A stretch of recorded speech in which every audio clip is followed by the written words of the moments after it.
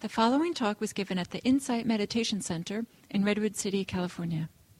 Please visit our website at audiodharma.org. So then as we continue this meditation,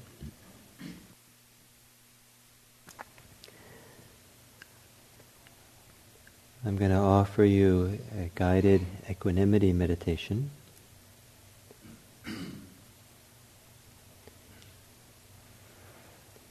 And we'll do it around one variation of the equanimity phrases.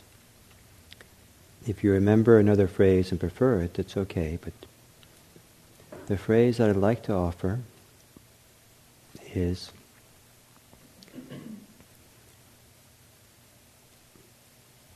I care for you, but I cannot make choices for you. I care for you, but cannot make choices for you.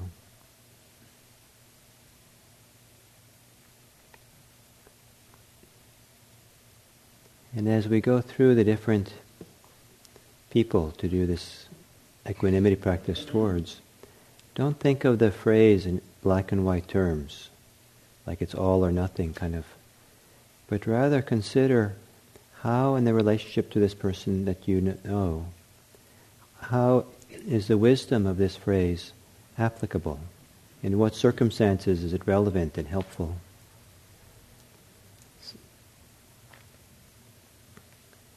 And as you say the phrases and imagine circumstances where it's relevant, see if you can stay in touch with your caring of the person.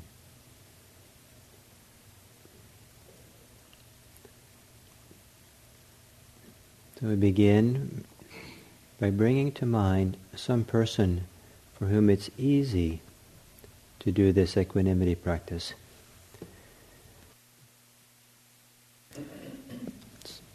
Perhaps some person you don't know too well, some more or less neutral person in your life, an acquaintance, somewhere where you don't take their behavior and actions and situation too personally, you don't identify with it, with them.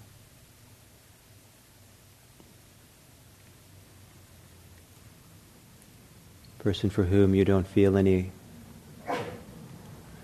particular pointed responsibility, unique responsibility for them.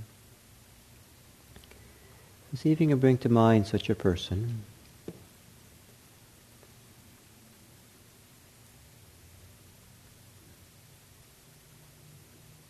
And as you have an image of the person or a thought or feeling for the person, see if you can open your goodwill to them.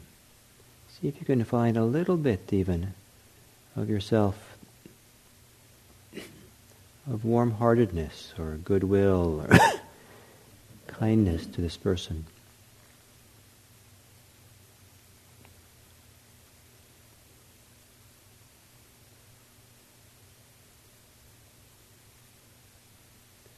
And maybe there are some circumstances where having the goodwill is not so easy. Or perhaps there are circumstances where you can keep the goodwill, but where it's relevant to apply the wisdom of equanimity.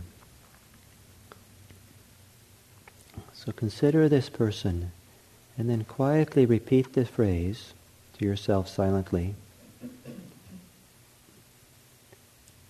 and let yourself find your way into the circumstances where this phrase is wise, is useful. Where this phrase can actually help you keep your heart open.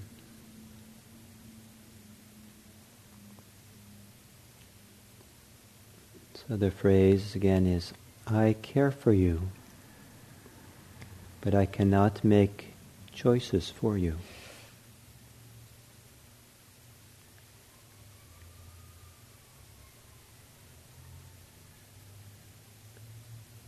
I care for you, but cannot make choices for you.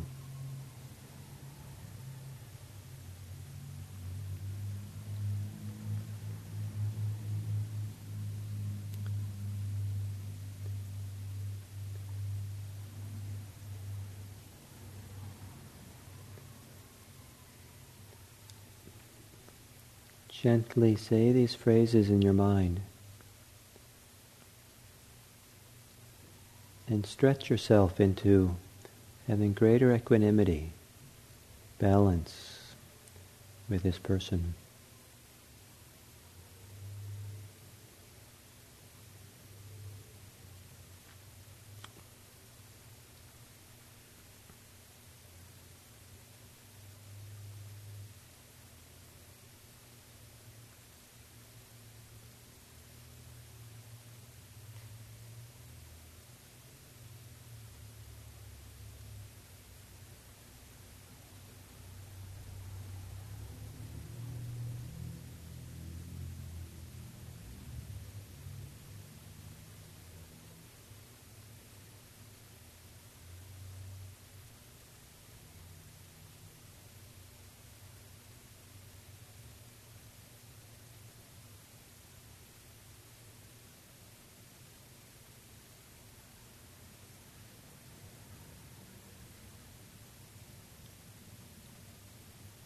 And then bring to mind a friend, some friend that you have that you know pretty well, maybe, or connected to this person's life in some variety of ways. Think of a friend that you have. And as you bring this person into your heart, into your mind, repeat the phrases in relation to this person, considering in what areas of your shared life, of knowing this person, that the wisdom of these phrases are relevant, are helpful. I care for you, but cannot make choices for you.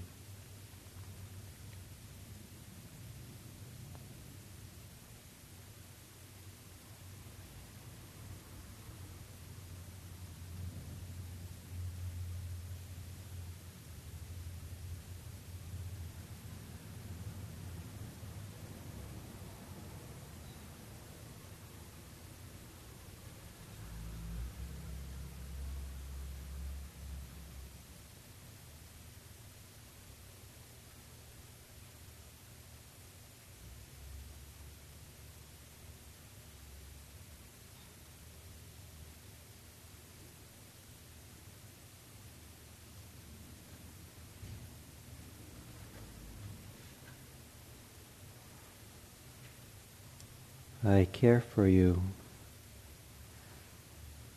but cannot make choices for you.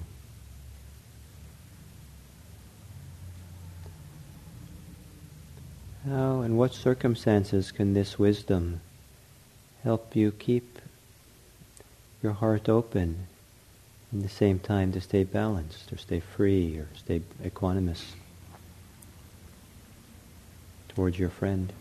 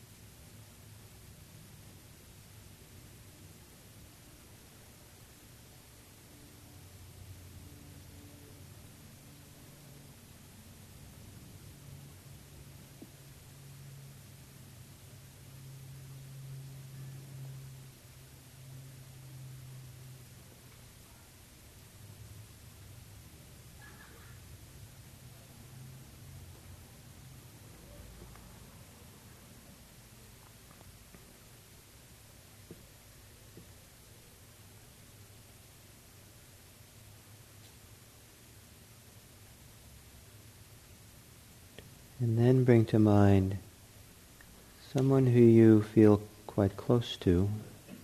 Traditionally it's said to bring in a benefactor. And see if you can apply the phrase to this relationship as well.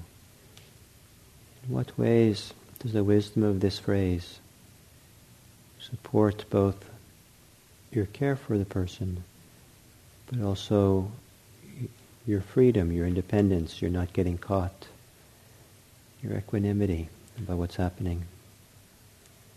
I care for you, but cannot make choices for you.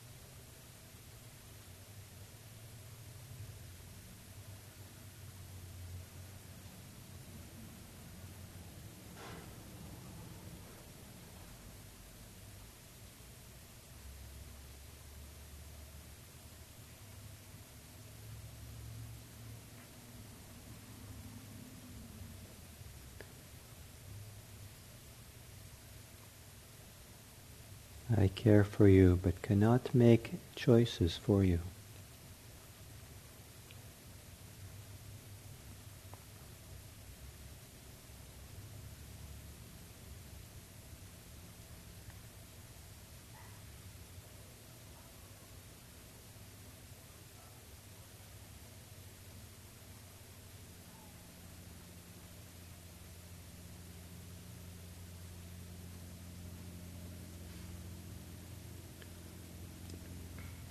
And then finally, see if you can develop a little equanimity towards yourself. But you need to change the phrase now. Now you might say, I care for myself, but don't need to take personally everything I think.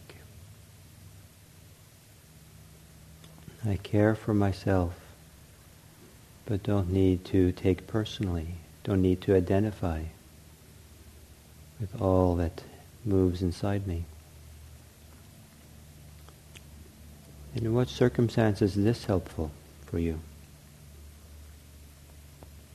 I care for myself, but don't need to take it all so personally.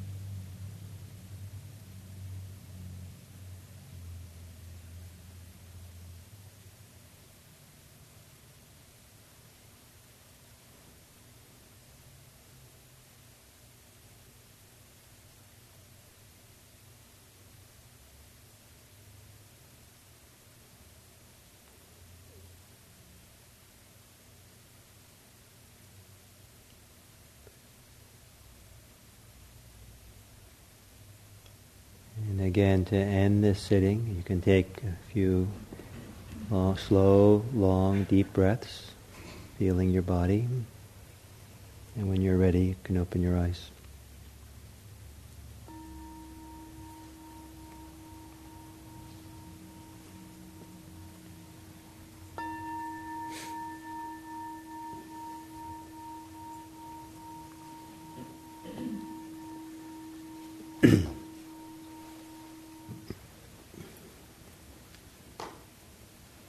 So,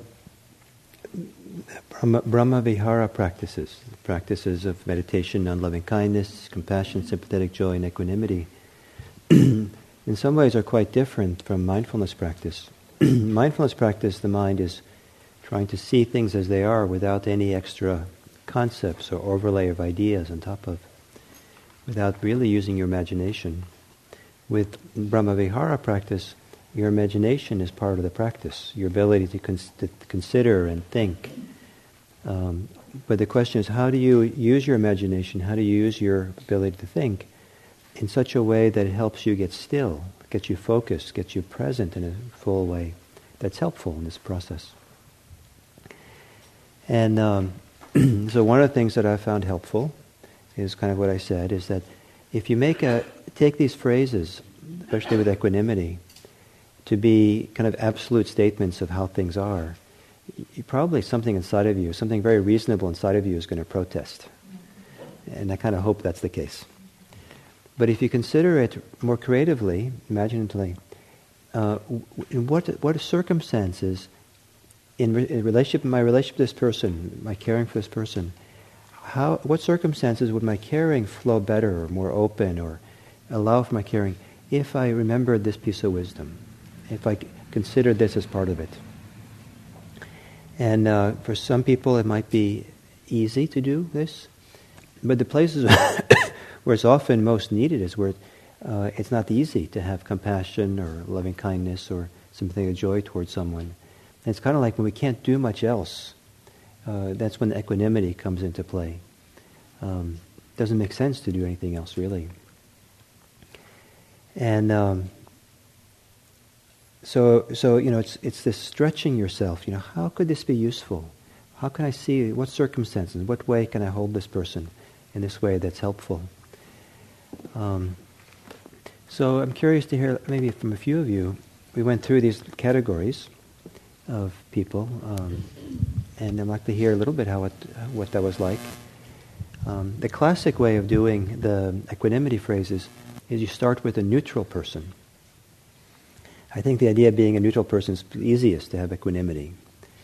And then you go to a friend, and then you go to a benefactor. Benefactor is supposed to be someone who really have a lot of feelings for, so it's harder to have equanimity. But you start with a friend, probably just a mild friend first. And the idea is to build up the equanimity, build up the understanding of how it's applicable in those relationships. So you start where it's easy, and then you slowly make it go where it's harder. So neutral person, friend, benefactor, and then it jumps to the enemy. And then guess who's next? You. So I don't know if this is actually following this principle that it's going from a place where it's most difficult, easy to where it's most difficult, and you're more difficult than your enemy. You're a difficult person. I don't know if that's it, or there's something else going on there why it's difficult with it oneself. Certainly sometimes you have to change the phrases to make it work better when you have it towards yourself. So maybe it'd be nice to have a few words from you. Hear a little bit what it was like.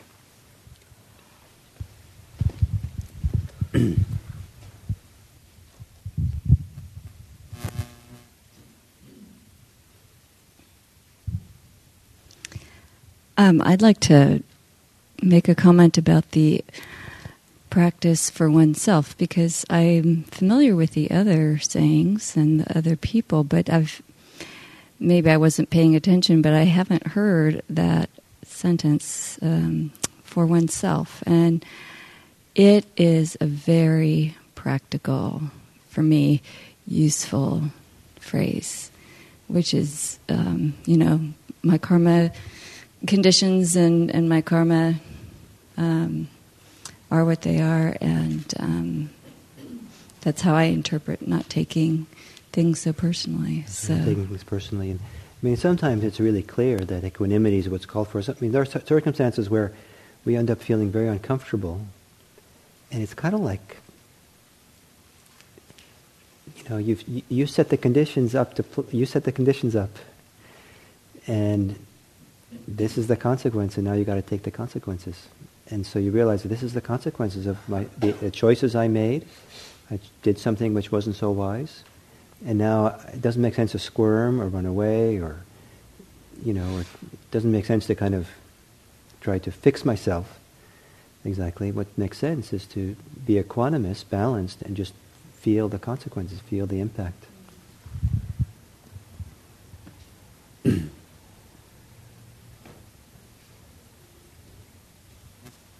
Someone else, please.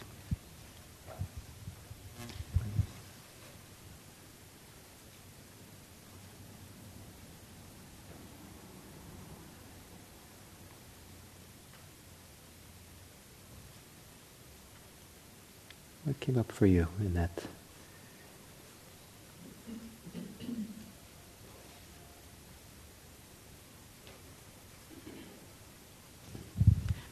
For me, when I heard you say, try to not take it all so personally and not identify, I just felt like crying, because I felt like a sense of release that I've been carrying around a big weight that I didn't know I was carrying around, and that it didn't really serve anybody for me to do that. So it helped me kind of put that down and look at it differently.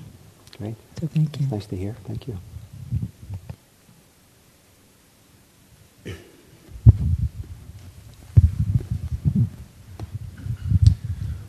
I was kind of struck by the different meanings for making the choices, in that when I was saying that in reference to a friend, I got the fact that I wasn't going to take responsibility for their actions, and that they were going to, I was going to allow them to do that, or I wasn't going to take that on.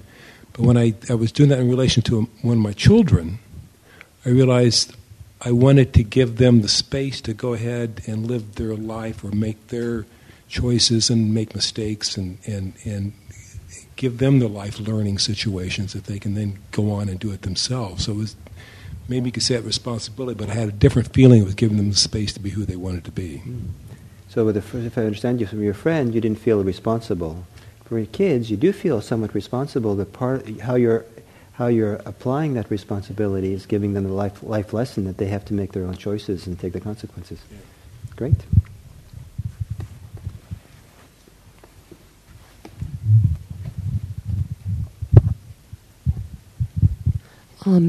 It felt different to me to apply this to a benefactor, because when I thought of a benefactor, I was thinking of people who I feel support from, whether professionally or spiritually or financially. And I thought how I don't usually, my attitude is generally that I don't presume to make their choices for them. I feel grateful for choices they make that are supportive towards me. And I wondered how I could apply this equanimity. And I think what I came around to was that if, for instance, they're not making choices that I might prefer, like if my boss isn't giving me the assignment that I wished I could have, to have some more peace with that. So one of the choices that a benefactor can make is not to benefit you. Yet all the people I thought of were people who broadly and generally I feel are benefactors and do benefit me. But if we're expecting it, we're a little bit hooked in. But if you have this idea of equanimity, they're making their choices.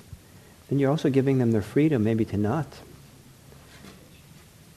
support you if they don't feel like it. Yes. I'm sorry if I interrupted what you were saying. Did I interrupt you? No. Actually, what you said it articulated partly what I was feeling. I think that was part of it. It was giving them a freedom to make choices that may not align with what I would wish for myself. which was a different feeling than allowing, say, a friend or a child to make a choice which may not align with what I wish for themselves. Mm-hmm. Great. Yeah. Thank you. Thank you.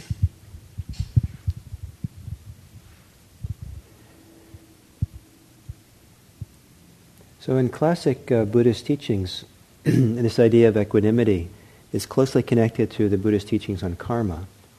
And karma is very much this teaching about choice and who is responsible for choice. That the choices you make and the choices you live on are consequential. And certainly they can be consequential in the wider world. But karma is itself is a subset of the wider field of causality. So the impact that my actions might have in the wider world is not an absolute thing.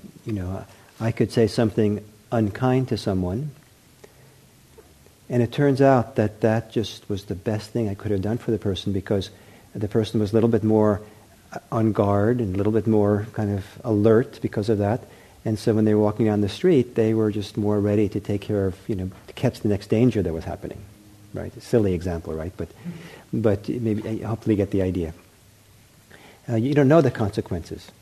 But the karma, stream of karmic consequences is a much narrower subset of the wider stream of, or wider field of causality.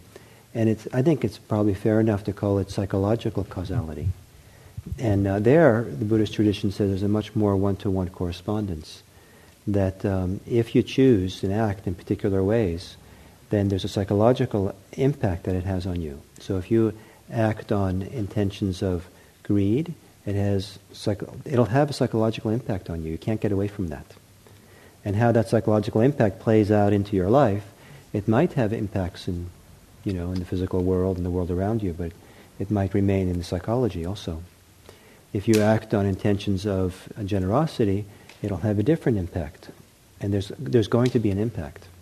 You don't get so the teaching in Buddhism is kind of pretty absolute about this traditionally, meaning you don't get away with anything. I mean, you might get away with your friends. I mean, they might not notice. The world might not notice. You might get away, in a conventional way. Who knows? You might. But the karma never get away from it. Your karma goes with you. The karma continues. And so, one way or the other, you have to at some point face the consequences of your choices and your actions. And no one else can do that for you. And no one else can make choices for you. You can't really make choices for other people at that psychological level. So like for your kids, you can make all kinds of choices for them at the external level and hope that they can learn from that, hope that they can be healthy and happy and all that. But, there's no guarantee that all the best parenting advice that you ever try to live on, try to, practice, is going to result in perfect kids. So far I haven't seen the perfect kids. But maybe you have the perfect kids, but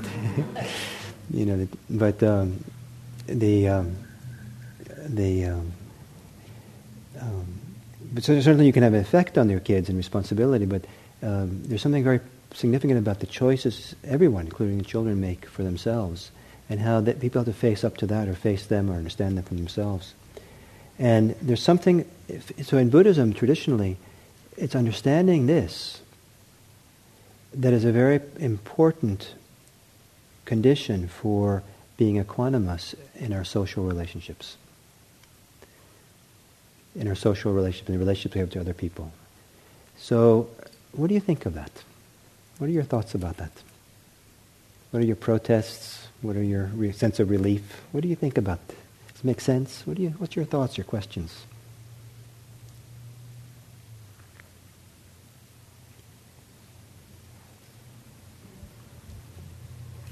There's mics.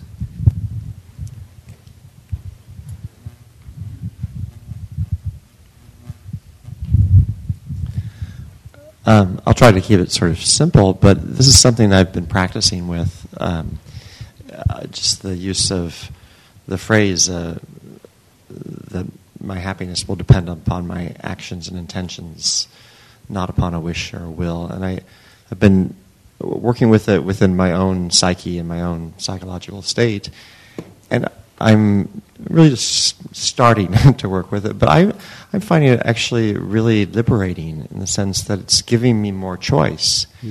And I don't think I can articulate it really well, but something I've been working with it on, I love the idea of having nice good night sleeps. But I'm sort of looking at what are the causes and conditions that produce that, and what are the causes and conditions that tend not to produce that. And then there can be the swirling of the brain saying, oh, I really want to sleep well tonight, or oh, I'm not going to sleep well tonight, or whatever it might be. But all of that is not going to affect my wish to sleep well, for example. It's not going to affect whether I do. It's what my actions are, what my intentions are. And to actually see it as it is, if you will, then it allows me to work with it and to apply skill to it, not to be caught up in the swirl of how I want If it's only wishful thinking, then you're going to be the victim of circumstances. And of course, in that situation, the more I might, I'm sort of making this up a little bit, the more I might be thinking, oh, I want to sleep, or I'm not going to sleep, I'm not going to sleep. Those are actually causes and conditions that are probably undermining a nice night's sleep. But seeing that, and seeing the simplicity of it in a sense, and it's not a bad thing, it's just the way it is. And so then you can work with it. Great. Great. It's wonderful. Thank you. Yeah, I really found that valuable, the differentiation you were making between the unpredictability of the results of your actions. Sometimes, I find myself measuring the merit of my actions by the results. But what you said, really, so that the inescapability of the psychological consequences it's very clear that the quality of the intentions is really the bottom line. And especially when I'm dealing with complex decision trees at work on very complex situations social situations where people are making decisions and based on other people's thinking, and sometimes you just think, oh, well, if it turns out okay, then I guess everything was fine, but that's not. There's a subtle, much deeper level, which is just very clear now after that. Appreciated that. Great, thank you.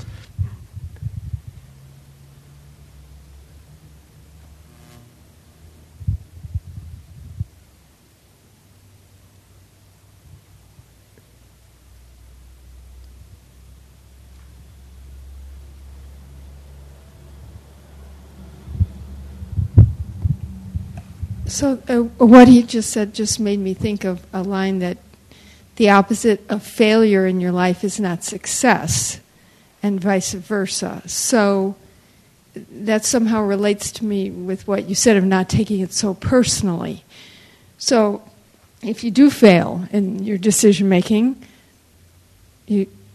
all right, but if you succeed, all right too. You just take the next step. Yes, and then if I may, it's a little different point, which I've made other places and times, but that what are we succeeding with, and what are we failing in? So if the intention is to try to benefit someone's life, and we failed at benefiting them because we didn't have enough, we didn't have enough that's good, so we needed to help them with. So we might have failed but the intention, we tried to act on the intention, and the intention became stronger. The intention to serve someone and to be generous got stronger. So do we measure success by the external consequences, or do we measure success by what happens, how we develop and grow inside? So you could put a tremendous amount of work into a company, for example, at work. Put years and years of effort into the company at work, and the company could fail. And has all your efforts failed? No, because everything you did at that job, you did with the spirit or the attitude or the intention to be generous and wise and loving and friendly to the people around you. And you actually became more generous and more friendly over the 20 years you worked at the company or however long, even though the company failed, right? So I think you get the point, right? So what are we measuring? We measure success and failure. And the karmic measurement is not about the external world, but it has to do with psychology and how we grow and develop.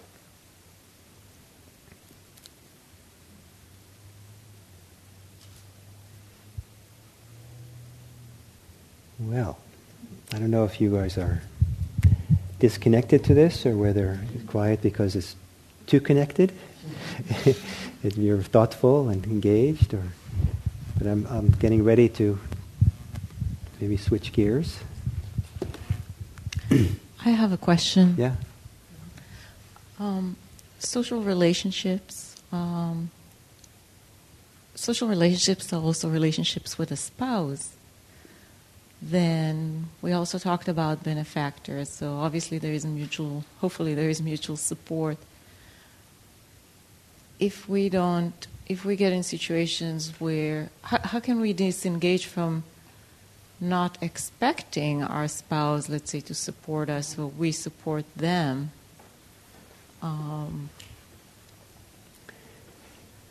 still stay in equanimity? I'm not sure. It's a big topic, so I don't know where to pick it up. But let me offer this and see if this is meaningful for you.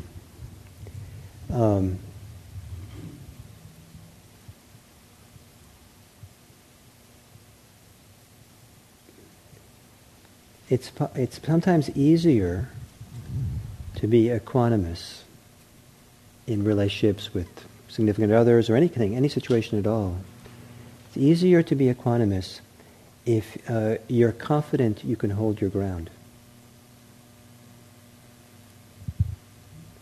So I can imagine in a partnership with someone, generally partnerships have agreements. Usually it's understood that there's certain kind of agreements about how you're going to be together.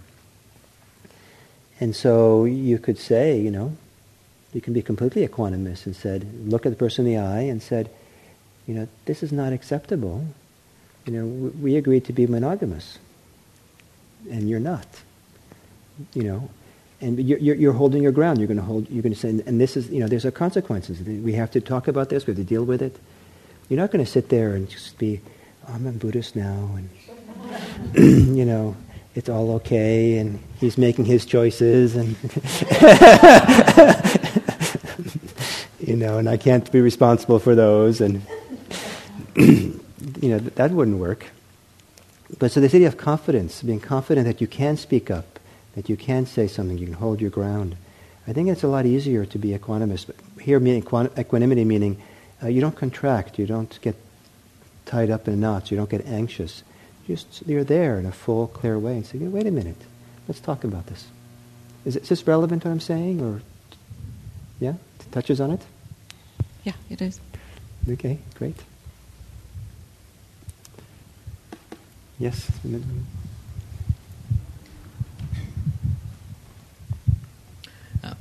I was just curious on what you thought on the role of ego in this, especially when I'm trying to get somebody to do something, and there's a lot of care, but there's also an overarching need to be right, or what I think is right, or some view that I want to put on somebody else. Well, I hope that's what the mindfulness practice can help with, is we can understand the different motivations and tensions that are behind our actions. And so when there's clinging or conceit or a need for approval or a need to create an image, we can really see how that's operating. We don't unconscious about it, and then hopefully we can be wise about it. And if it's not a wise approach or not conducive to a peaceful life, then hopefully we can let go of it. But it's not so easy. So a big part of mindfulness is to turn around and look at these things really carefully. Okay. So I have in mind that you're going to do an exercise But do you want to just? You'll be energized by this. So you don't necessarily need a break. But would you like to have a break to go before, like 15 minutes before? Just we've been here for about an hour, or would you like to just go right in? Take a break. That's what I hear. So let's start again in here at 2:30, and then we'll do somewhere energetic for exploring equanimity.